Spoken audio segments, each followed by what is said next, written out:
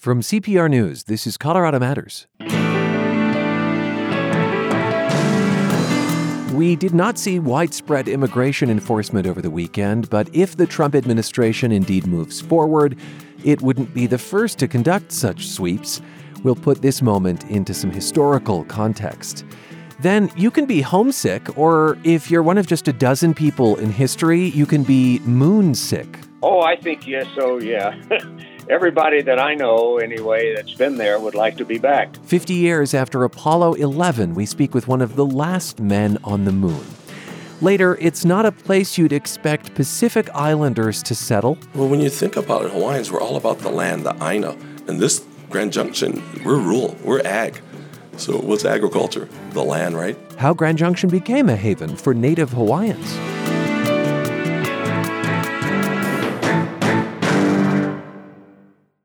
This is Colorado Matters from CPR News. I'm Ryan Warner. A widespread ICE enforcement to remove people in the country illegally did not happen this weekend. 9 U.S. cities, including Denver, anticipated that Immigration and Customs Enforcement would conduct sweeps targeting people who have removal orders. The New York Times reported that there were a handful of arrests in other cities. A state lawmaker who represents Denver speculated that ICE might take action today. If they move forward, the Trump administration would not be the first to conduct such sweeps. We're going to get the long view now from Ming-Soo Chen, who directs the Immigration Law and Policy Program at CU Boulder, the law school there. Hi, Ming. Good morning. Thank you for having me on the show. Yeah, nice to have you. What have ICE's enforcement actions looked like under past presidents? Well, one of the things that is important to emphasize is that the Trump administration is not the first to use raids to enforce the immigration laws. Raids go back several administrations, beginning with George W. Bush and the 2008 Postville raid, which was mostly a worksite raid against workers in agricultural facilities. And President Obama, of course, inherited and expanded the deportation regime as well, most famously in 2015, beginning a series of raids that were quite unpopular against recent arrivals across the U.S.-Mexico border. So Trump is not the first to use this tactic. However, I would say that the tactics that are being used right now are more concerning. I do think they're more expansive, more irresponsible, and potentially have unlawful aspects to them. I'll ask you about those claims in just a moment, but as a tool, why is a raid important? Why is a sort of high-profile nationwide action effective? Or how can it be effective? Well, that really goes to the motive of the raids, right? I mean, as you mentioned, the raids that were announced for June and July have largely not materialized. So from that standpoint, they've not been very effective. But my understanding of the motivation is that it's largely to instill fear in communities. And along that grounds, they've been highly effective. I think these raids and the kind of messaging that has occurred, sort of the unusual tactic of announcing raids nationally in advance of the actual operations, I think that kind of tactic is very much about sending a message. And I think it's about sending a message to the immigrants themselves, but it is also about sending a message to sanctuary cities and to the conservative base that has really been pumped up by President Trump's promises to commit, these kinds of broad actions. Millions of immigrants, he said, would be removed in mass deportations during his campaign and his early months in the presidency. So from that standpoint, I think that's where you've seen the greatest effect, is the messaging and the fear that's created.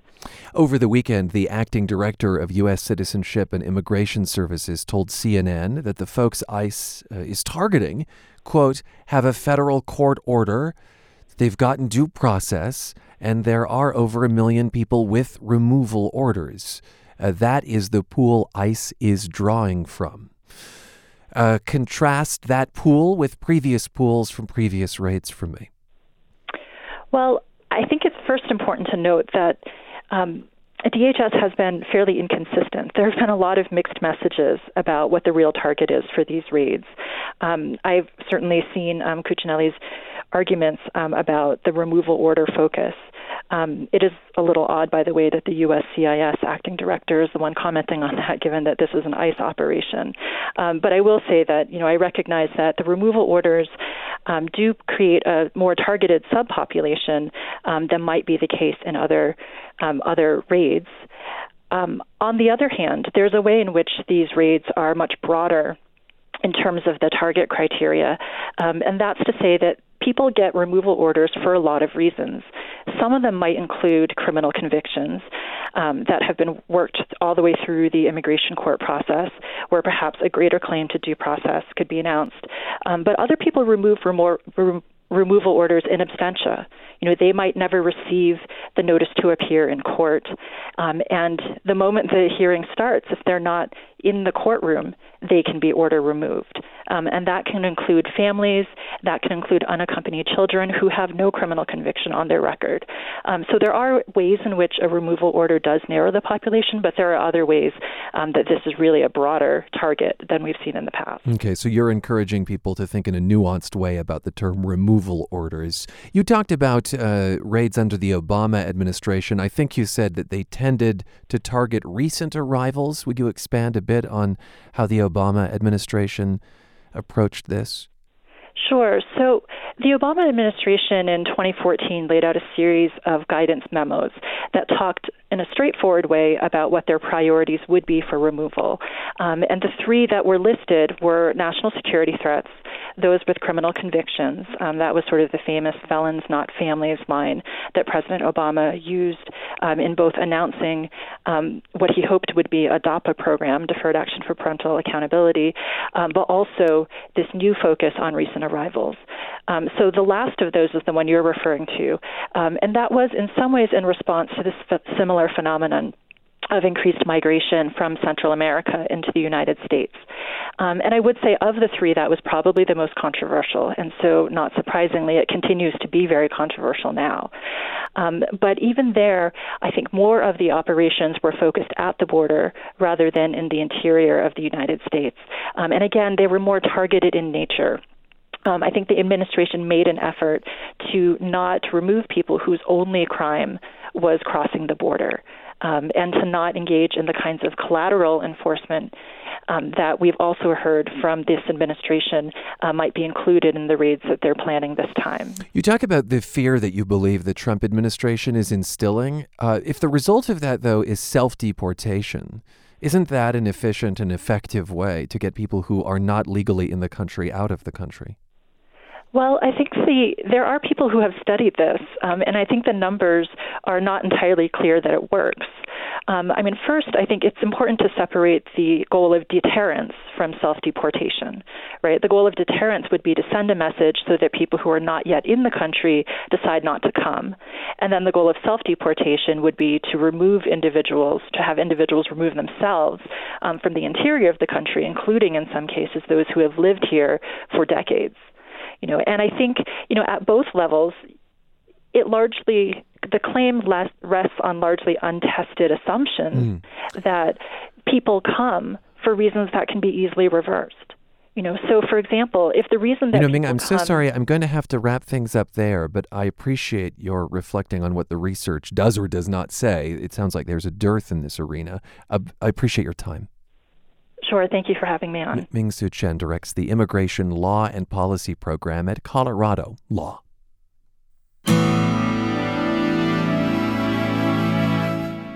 One of the largest gatherings of conservatives wrapped up in Denver over the weekend, but there was a twist. For the first time in the history of the Western Conservative Summit, a Democratic official spoke. Governor Jared Polis joked that a communications error may have contributed. When the invitation first came in, my staff thought it was from the Western Conservation Summit. And they said, Gov, this will be a great chance to talk about your renewable energy plans and everything you're doing with solar and wind. And then they looked at it a little more closely and discovered it was going to be a different event. Undaunted, Polis pressed on, pointing out that 96% of the bills he signed from the last legislative session had bipartisan sponsorship, an indication, he said, of how more things unite Coloradans than divide them. Polis concluded by saying his presence wouldn't be possible without religious freedom. It was one of the themes of the Conservative Summit. Then he talked about his own faith. My faith, the Jewish faith, is grounded in a concept called tikkun olam. It means repairing the world. It's really been a guiding principle in my life, in many ways what has driven me to public service. It's by no means a concept unique to the Jewish faith. Religions, including Christianity, are also grounded in doing good deeds and good works. And the Bible teaches us to love the stranger as we love ourselves. In Matthew 25:36, Jesus says that those who express their faith through good deeds will be welcomed into the kingdom of heaven. For I was hungry and you gave me something to eat. I was thirsty and you gave me something to drink. I was a stranger and you took me in. I was naked and you clothed me. I was sick and you cared for me. I was in prison and you visited me. These are the kinds of lessons that we take from our faith traditions. And we know that our state and our country is one that celebrates people of all faiths as well as people of no faith. And we're all part of our great fabric and diversity that makes our country great. And in many ways, those words from Matthew are the words that should guide our work as public servants, feeding the hungry, carrying the sick, clothing the naked. These are teachings that show us how to have and live a righteous life. I hope that we are all courageous enough to take that path together where we can and respect one another where we have our differences. Later in the summit on Saturday night, U.S. Congressman Ken Buck, a Republican from Weld County, highlighted some of the differences he sees between Democrats and Republicans. During a roundtable, he was apparently asked about the popularity of a fellow member of Congress, Democrat Alexandria Ocasio-Cortez of New York.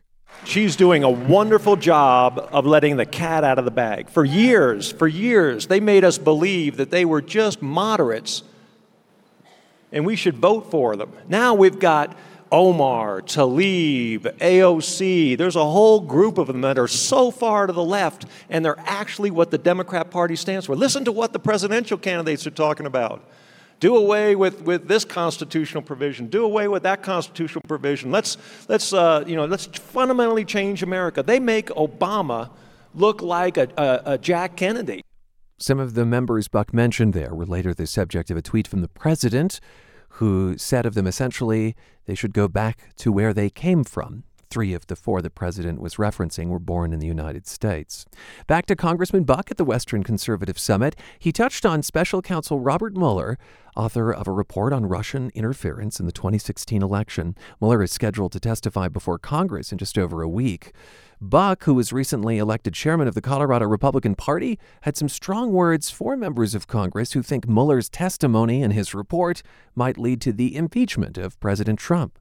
Everybody goes back to their districts. They have a month in their districts, and they want something to talk about, and they're going to do their best to talk about impeachment. I have to tell you, they are. I have to use a clean term here. They're crazy. Yes, they are bat poop crazy if they think that what came out of the Mueller report is impeachable, because it's not. Voices from the Western Conservative Summit, which wrapped up over the weekend. When we come back, a fascinating slice of life that we discovered on our recent trip to Grand Junction. This is Colorado Matters from CPR News.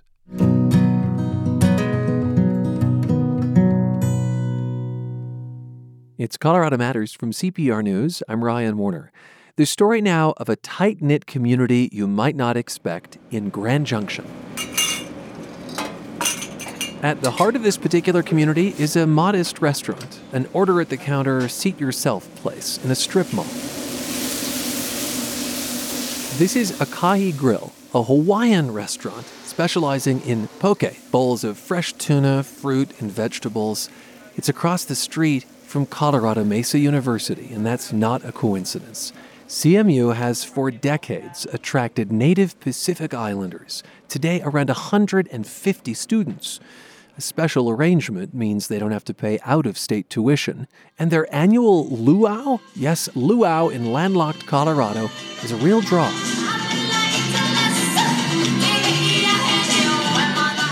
This is from the 2015 event. Its absolute charm is that you'll hear yee-haws from the audience as the dancers strike a particularly Polynesian pose. Before I explain how the Hawaiian community got so strong in Grand Junction, before we meet the transplanted Hawaiian on City Council, I want to introduce you to a soft-spoken woman here at the restaurant, a native of Maui, who was just a little nervous to do an interview. Easy question. You know the answer to this one. Yeah. Just tell me your first and last name and spell it for me. My first name is Dion, Dionne, and my last name is Puha, Puha, You're the owner of this location. of this location? Yes. Yeah. So do I call it a chain? Family business. It's actually my father started the business.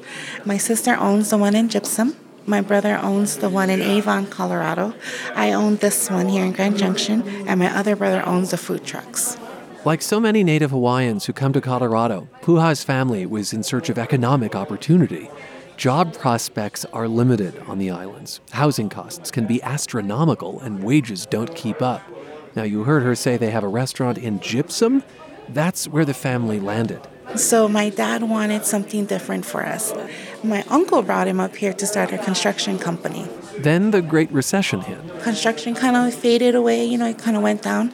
So we started cooking, catering, and everything. Like he started catering for my brothers, their football teams, and things like that. And then we would just kind of went from there. And he asked me one day if we wanted to open a restaurant. Tell me about the food you cook here. Well, the food we cook here is, I want to say it's like home. We brought home with us. So it's like family recipes and like things we love. And we wanted to share it with everyone. Her customers today include 2 Hawaiian natives. Best dish on the menu here. I'm a fish guy. If I miss the ocean, I miss the ocean because of the fish, so I'm always a poke guy. That's Grand Junction City Councilman Phil Peya, who came here 43 years ago to play college football and never left. I like the Maui chicken. And Bo Flores, a senior at Colorado Mesa. He's student body president. My hopes is to eventually run for city council, kind of like what Uncle Phil did. I like how you refer to him as Uncle Phil. Yeah, I think it's a little, for me, disrespectful to just call him Phil. I think that's the way that we were brought up, yeah. When you're brought up, yeah, because of respect. Friends of the family that were very close, their uncle and auntie. You don't call them by their first name. Peya, a.k.a. Uncle Phil, was something of a pioneer, an early Hawaiian student at CMU. Hundreds of others followed. Word spread, Hawaiian tells Hawaiian tells Hawaiian? Is that how this happens? Coconut wireless. Coconut wireless, that's what we call it. Coconut wireless. Yeah. I feel like you can say that, I can't. No, don't worry. Peya sees himself as a role model, someone Hawaiian kids can lean on when they get homesick. Someone who speaks their language, literally. It's definitely moke. Moke means local. Pigeon talk, yeah. Pigeon talk. That is Hawaiian Pidgin, an English-based Creole. Do you want us to do it real quick? Definitely. Now, Bombay. Bombay, you can chant them. You're like, no, what? We talk like that. We can. You ready to go, bro? And it's very fast. I like to think of it as it's shortened sentences. Okay, so can I give you a sentence and then hear what that might be in Pidgin? Okay. You can try, yeah. I walked to the Hawaiian restaurant, ordered poke, had a good meal, and went back to my dorm. Probably like go grind ikahi and then come back. Yeah. Cruise. Can. And it's funny because when I first got here, people they don't understand what we're saying, and my friends would do it on purpose. Just to if we talk smack or something, but so that no one knows what we're saying. Besides the lack of an ocean and the distance from their families, what led to the most culture shock for Peya and Flores, and this would be true for anyone from a warmer climate, was the snow, experiencing it for the first time, though decades apart. The building over there is called Houston Hall. This is at Colorado Mesa University. Mesa, yes, and we were upstairs, second floor in Houston Hall, and it started to snow. And I started to stare out the window, and then finally I looked down and I seen one of my friends, Kevin, run out there. So we didn't have winter shoes, so what we did is you'd put socks, and then you'd have to put your finger between your big toe, and then it'll fit in your slippers. Wait, you were wearing sandals? But you put socks on, so they're winter. They're like a winter. So it was warm. It was warm.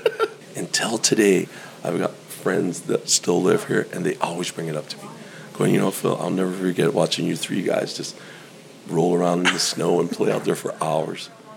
I love the idea of flip-flops with tube socks as winter attire. They're like Hawaiian Uggs. Yeah.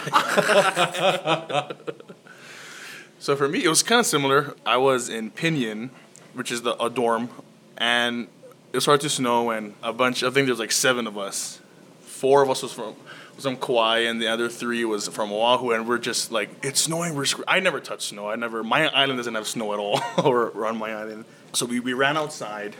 We took off all our clothes, and we were just rolling around, screaming, yelling, "Chee!" Just going crazy. What is chi? Like chee-hoo. It's like a little cheer that we do. It's a cheer the Hawaiians do. And it was funny because we were all in our underwear, just running around, rolling around.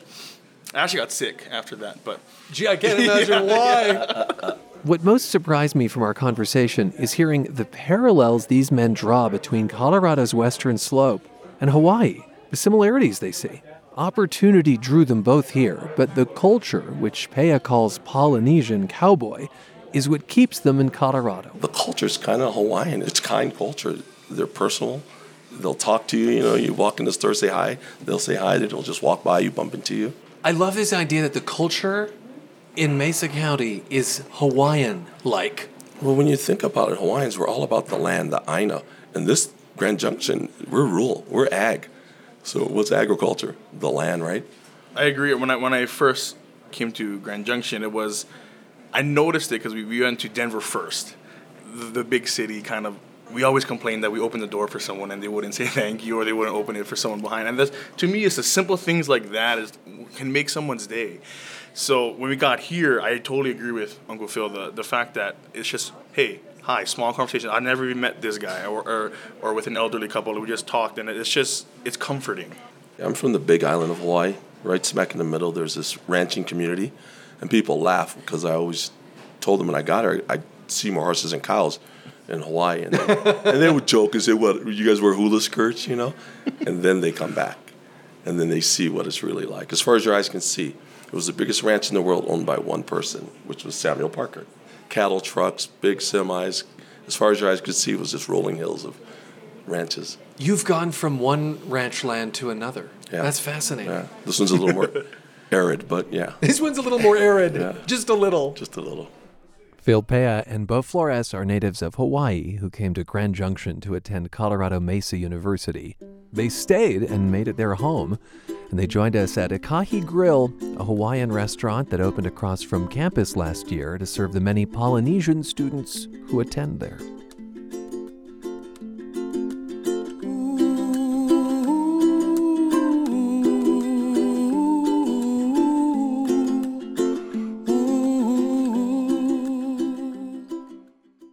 You're back with Colorado Matters from CPR News. I'm Ryan Warner.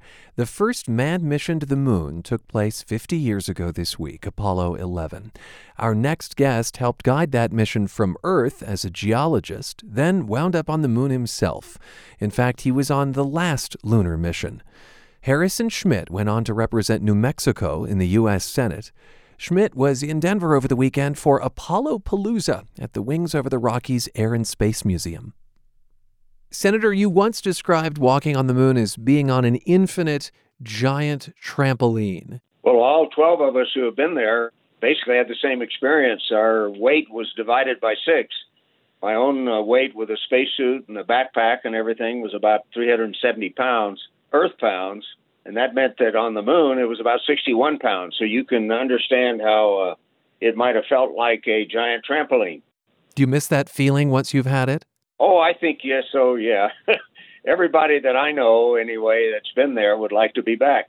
It is an exclusive club, no doubt. When you are one of the few people to have walked on the moon, do you spend the rest of your life bragging about it?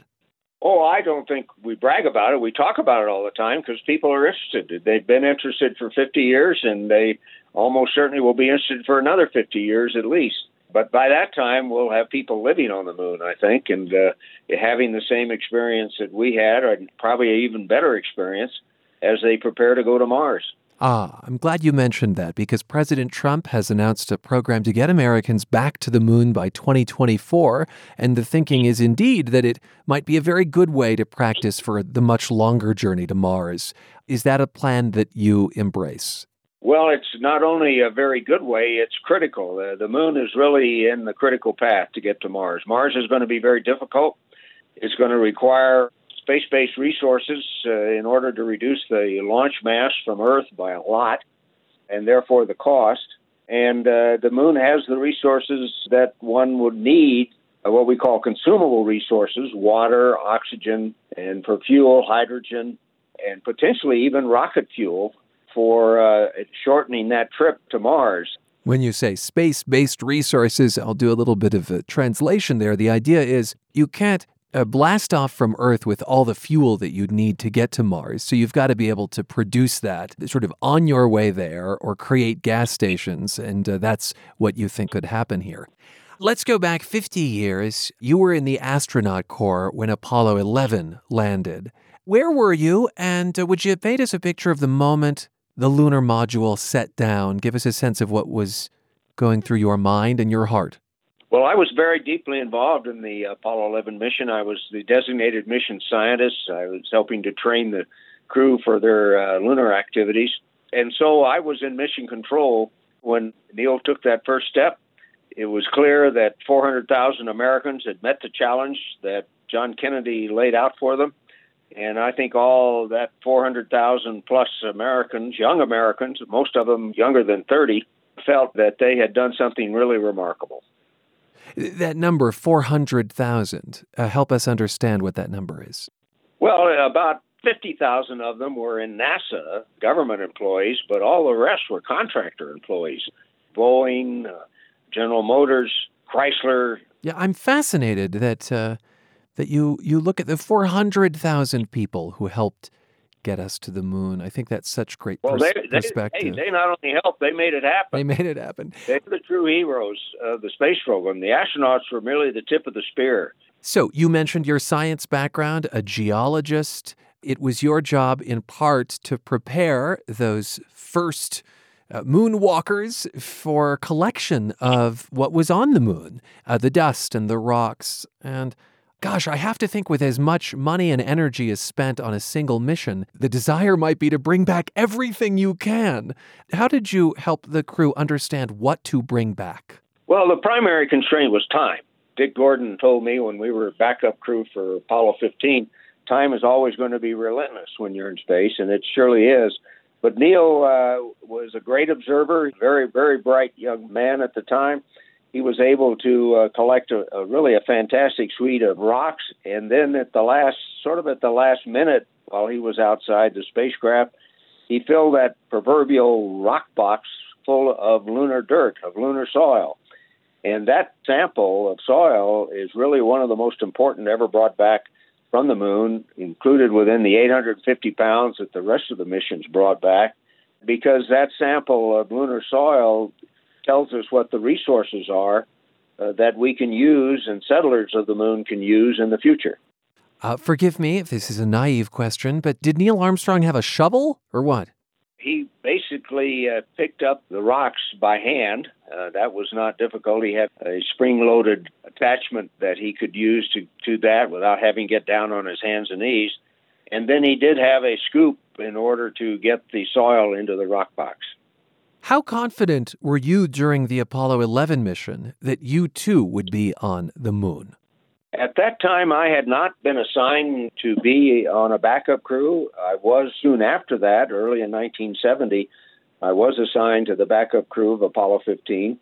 Once you're in a backup crew position, then you're pretty much, unless you do something that you shouldn't do, you are pretty much in line to fly a mission. Now, the mission Dick Gordon, Vance Brand, and I were in line to fly was Apollo 18. Yeah.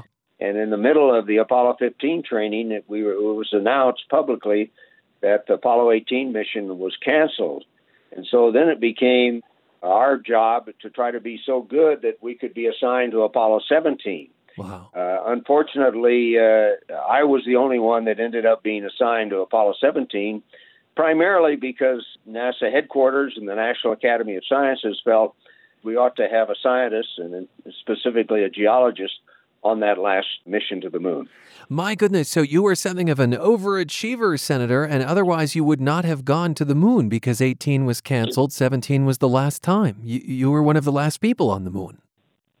I was the last to step on the moon. If Neil Armstrong was number 1, I was number 12.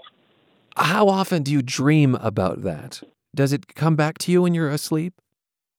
it doesn't. I can't recall ever dreaming about being in space or being on the moon, but it's probably because I talk about it so much. Here I'm talking to you, and that probably takes care of any need to dream about it.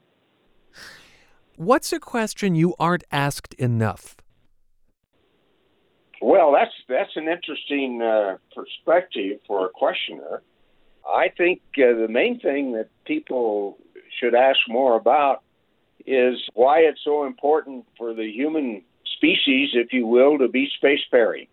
I think it goes back to our heritage, evolutionary heritage, because it's always been important for human beings to expand their access to resources, to expand their access to living conditions, to improve those living conditions.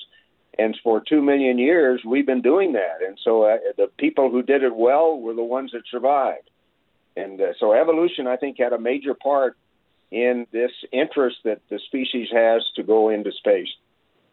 Okay, do the math here with me. Do you remember how old John Glenn was when he went, also a senator, by the way, when he went back into space? Well, if I remember correctly, he was about 70. 70, okay. And if you don't mind my asking, Senator, how old are you? I just turned 84. My goodness, okay. Would you go back if you could? That's what I say. Would you go back if you could, or is that just, is that not possible physiologically? I think it's probably would just be a dream. There are so many really brilliant young people in the astronaut corps today and who will be in the astronaut corps in the future that we won't have any problem finding highly qualified folks to go on not only back to the moon and explore there and prepare to go to Mars, but actually to go to Mars. I would hate to be competing with these young people today to try to get a seat on a flight to the moon. Senator, thanks for your time. Thank you. Senator Harrison Schmitt was on the last moon mission. The first one took place 50 years ago this week. Schmitt was in Denver celebrating Apollo-Palooza, which continues through the end of the week at Wings Over the Rockies Air and Space Museum.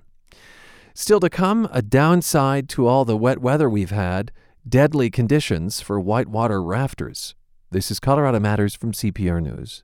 Life can be pretty complicated for people who have marijuana-related offenses on their criminal record from before legalization. I had sold weed to survive, and now these rich white guys that hadn't lived the same life that I did were able to come in and really capitalize. On the latest episode of On Something, what happens to the people who may be wondering why they're still on the wrong side of the law, even though the law has changed. Subscribe to On Something on Apple Podcasts or wherever you listen. This is Colorado Matters from CPR News. I'm Ryan Warner. About a dozen people have died on Colorado's waterways so far this rafting season, and 3 are missing. But as more people seek the whitewater thrill, the rafting industry is becoming less regulated. CPR's Haley Sanchez has been looking into this, and she spoke with my colleague Avery Lill. Hi, Haley. Hi, Avery. What did you learn in your reporting? Well, the state usually sees 8 deaths on average from these kinds of accidents, so this year's number is nearly double, and the season isn't over yet. 4 of those have been on commercial rafting trips. For context, there are hundreds of thousands of people who go on a commercial rafting trip every year.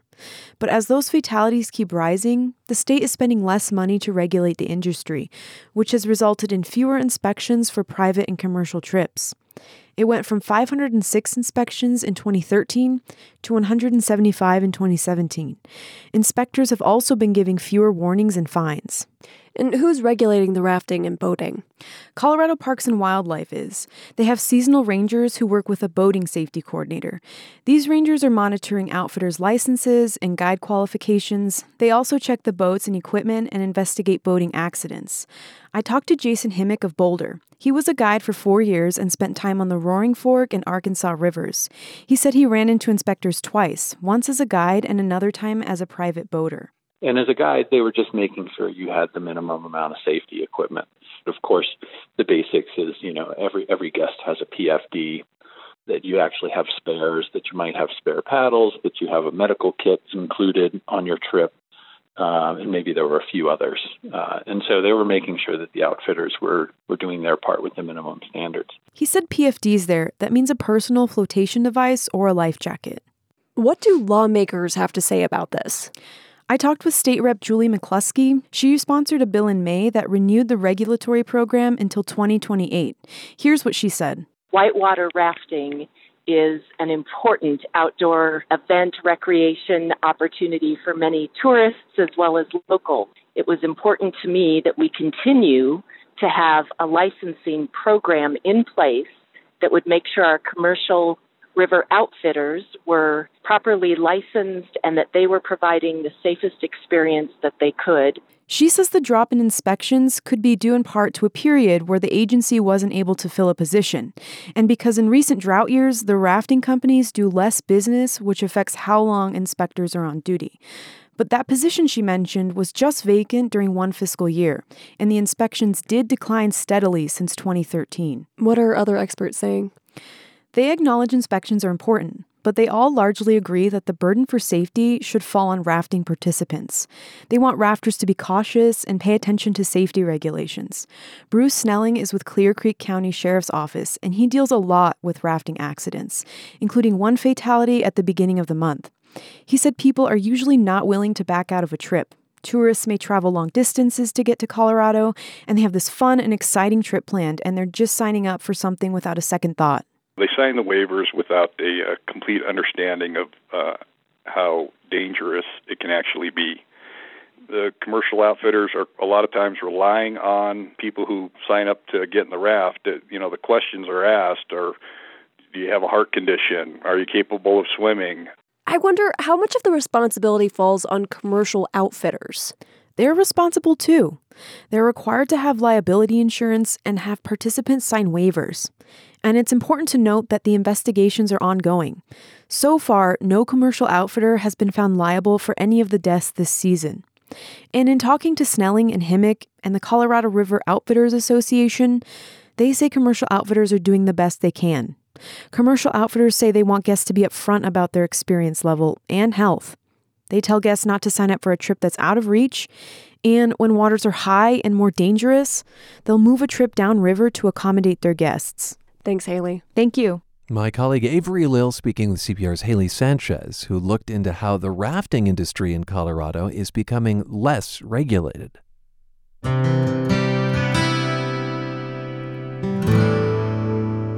The water that drains from your shower, sink, and washing machine accounts for more than half of indoor water use. Thing is, it could be reused as what's called gray water. The state says it'd be a good way to conserve, especially in the face of growth and climate change, which prompted a question to Colorado Wonders. Well, we did some checking. CPR's Michael Elizabeth Sakis found almost no one is using gray water, at least not legally. Not a lot of people think about gray water, but Barbara Varnhagen of Greenwood Village does. She wrote to Colorado Wonders with this question. Whatever happened to the gray water plan for the Denver metro area? I was so excited because I'm obsessed with water. And then I never heard anything about it again. Gray water reuse was legalized in Colorado in 2013 in hopes it would help save water, which is badly needed. Officials say that by 2050, if nothing changes, the state will have at least 1 million more people than our water can supply. And climate change makes the future of Colorado water even more uncertain. The state water plan tries to close this gap between supply and demand, and it recognizes gray water as one tool to help make that happen. But the reason Varnhagen hasn't heard anything about gray water lately is because very little has happened in the 6 years since it was legalized. To see a gray water system in action, Varnhagen and I meet in Longmont at the home of Avery Ellis. Hey, Avery. So nice to meet you. Nice I'm to meet Barbara. you. This is Barbara. Thank you so much for opening your home to us. You can't imagine how excited I am. Ellis installs gray water systems and teaches classes on permaculture and ecological landscape design. He shows us around his yard. There are rain barrels and a greenhouse Ellis built. The young trees and shrubs are watered through one of Ellis's gray water systems. Inside, he shows us how it works. Welcome to my washing machine. In Colorado, there are 2 gray water systems that are legal. This first one is called Laundry to Landscape. On Ellis's washing machine, the hose that pumps out wastewater has been connected to a valve. One direction goes to the sewer. If I'm doing a load with bleach or if my baby's got dirty diapers, I have total control to flip this valve right here. But today it's beautiful out. It's 70 degrees. I got normal wear and tear on my clothes. So I flip this valve and out that water goes through my crawl space out to my landscape direct. The water is pumped into an irrigation system that by law is buried 4 inches underground to keep it from pooling or spraying into the air. Ellis says a system like this costs a few $100s to install yourself, or around $1,500 if you work with a professional. This system, and it sounds like it's really simple and relatively cheap, actually, to do this. Yeah, this system is simple and affordable, and I really advocated for this as the law was getting adopted. The second system is a bit more complicated and costly. Wastewater from a shower or sink is collected in a storage tank and is used for the landscape or to flush toilets. There's internal plumbing, and the water needs to be filtered and treated and can't be stored for more than 48 hours. As Ellis mentioned, he was closely involved when the Colorado Department of Public Health and Environment set the rules for using gray water systems. The first thing that has to happen, cities and counties have to adopt the code, called Regulation 86, before residents or businesses can set up a system. So far, only 3 have: Denver, Pitkin County, and Castle Rock. Ellis isn't happy with that. It takes a little civil disobedience and a little public support to push these laws into local adoption. For Ellis, his civil disobedience is living in Longmont with a gray water system where it isn't allowed, and he teaches and helps others how to install Laundry to Landscape without permits. Because so far, even in the places where it's been adopted, no one has applied for a gray water permit. Not a single one. And Regulation 86 requires them. Kurt Dahl is the environmental health manager with Pitkin County, which included gray water in its zoning in 2018. We've had a few interested parties, but I think due to the complication of the regulation, they didn't see the benefit. Dahl says he'd like to see changes to the law since no one is really using it, like possibly expanding the types of systems that are legal. The reg was more conservative than I think a lot of people originally anticipated. Dahl acknowledges regulators need to protect the public from potential health risks, but he'd like the state to reassess whether all the requirements are truly necessary. If we are able to loosen the regulation and still protect for public health, we'll probably drive some costs down. That may help make it practical for folks to put systems in. Castle Rock is the newest to adopt gray water rules, but only in new construction. Retrofitting an old home or a building isn't allowed. Mark Marlowe is the director of Castle Rock Water. He says it comes down to expense. What it would mean is a lot of staff time to review what that individual homeowner wants to do. It would require a lot of inspection to verify that it's done right, because if it's done wrong, you could create a problem. That's why some cities and counties are choosing not to take on gray water at all. Douglas County, for one, said it would be too complicated and costly for the county to oversee gray water installations. They also cite the potential for public health risks. Sybil Charvel is an associate engineering professor at Colorado State University. She has been involved in gray water research for nearly 20 years and also advised the state in writing the rules. She says she's disappointed to see all the growth and construction over the past 10 years that's failed to include planning for gray water. We knew there was all this upcoming new development, and we saw that as just a huge opportunity. And unfortunately, that opportunity has really not been realized. Charvel's research looks at what levels of treatment are necessary to make gray water safe. In Colorado's code, a system has to be certified by the National Sanitation Foundation. Charvel tried to fight it. She says the NSF's requirements are very strict. We don't necessarily need to, remove the constituents of shampoo to make sure water is safe to flush a toilet. And the NSF rules create another big limit for expansion. Charvel points out that there's no current NSF-approved gray water system that works for anything larger than a single-family home. So even if a developer wanted to put a gray water system into its next 1,000-unit complex, they couldn't. The technology exists, but it hasn't been approved by the NSF. The Colorado Department of Public Health and Environment says human health was the #1 priority while creating Regulation 86, and they wanted to minimize risk as much as possible. But states like Arizona and California have eased their regulations and now let people install laundry to landscape systems without a permit, as long as they follow best practices. That's one thing Avery Ellis, the ecological landscaper, would like to see happen in Colorado. I certainly feel hopeful because I have a forum that people come to me and say, I want this. And so I regularly get inquiries about how do I do this in my home? And people all around Colorado who want to see this adopted. And Barbara Varnhagen, who asked this Colorado Wonders question, she says she'll be looking into how to reuse gray water in her own home. If I could have my green grass cake and eat it too, then it would be awesome to use that water, have green grass, and not feel like I've taken away from our water supply. While the Colorado Department of Public Health and Environment defends the current regulation, it is looking at possible ways to expand the use of gray water. It plans to hold community meetings sometime soon. I'm Michael Elizabeth Sakis, CPR News. What about Colorado makes you wonder? Send us your questions at cpr.org/Colorado Wonders. Each summer, hail pummels the Front Range, hitting cars, roofs, and windows. Repair costs are adding up. State Farm ranks Colorado the most expensive hail state in the country, and conditions could grow worse with climate change. Here's CPR's environment reporter Grace Hood. After nearly 4 decades running his own insurance agency in Grand Junction, Kyle Dufford thought he'd seen the worst that nature could do. Wildfire was the main risk. So when he moved to northern Colorado in 2015, hail was new. I walked outside to see what this was like. On the western slope, white stuff falling out of the sky was a good thing. Dufford didn't get much hail. And it was hurting me as it fell. And my wife yelled at me, "Get out of there. That's hail. It's going to hurt you." The next day at work, Dufford's colleagues filled him in on what it's like to work in Hail Alley along the Front Range. Hail is driving up insurance costs. Roof and car repairs can take more than a year to fix. After that experience, I came back to the office and said, wow, that was a real hailstorm. And they said, you haven't seen anything yet. 2 years ago, baseball-sized stones rained down on Denver, causing $2.3 billion in damage. Then last year, a June hailstorm dumped golf ball-sized stones across the North Metro area. It racked up $500 million in damage. The reason those storms are so expensive isn't because the hail is bigger or more frequent.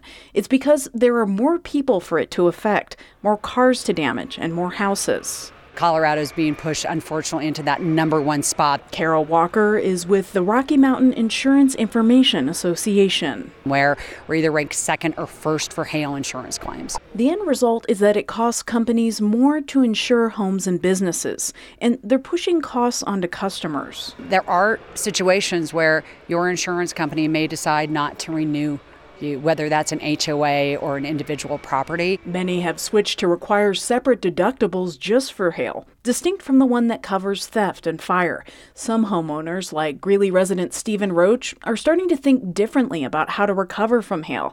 After a July 2018 storm damaged his roof, he replaced it with rubber shingles that he hopes will last longer. So we're basically upgrading to something that may actually not get damaged the next time. Roach is lucky. He paid a flat rate $1,000 deductible. His insurance company covered the rest. But the other issue, he says, is that as deductibles rise, homeowners may not be able to afford repairs. The problem that I foresee is that there's a lot of people that aren't going to be able to cover any of those kind of deductibles. The problem could get worse. Andreas Prine is a scientist with the National Center for Atmospheric Research. He says the industry is getting a grip on how bad hailstorms have been in the past and what the future might hold. You have way higher losses anyway already, so climate change will either increase those trends or it might also decrease those trends dependent on the region where you are. Research is still emerging on climate change and hail, but one paper shows hail risk in southern states like Texas, another hotspot, going down because hotter air is projected to melt hailstones before they hit the ground. Hail in higher elevations like Colorado and Wyoming could get worse. So Colorado, Wyoming, and also Canada might see increases in the size of hailstones that can occur. That could mean a lot more pummeling storms and an even more costly situation for Colorado homeowners. I'm Grace Hood, CPR News. And I'm Ryan Warner. Thanks for spending time with us. This is Colorado Matters from CPR News.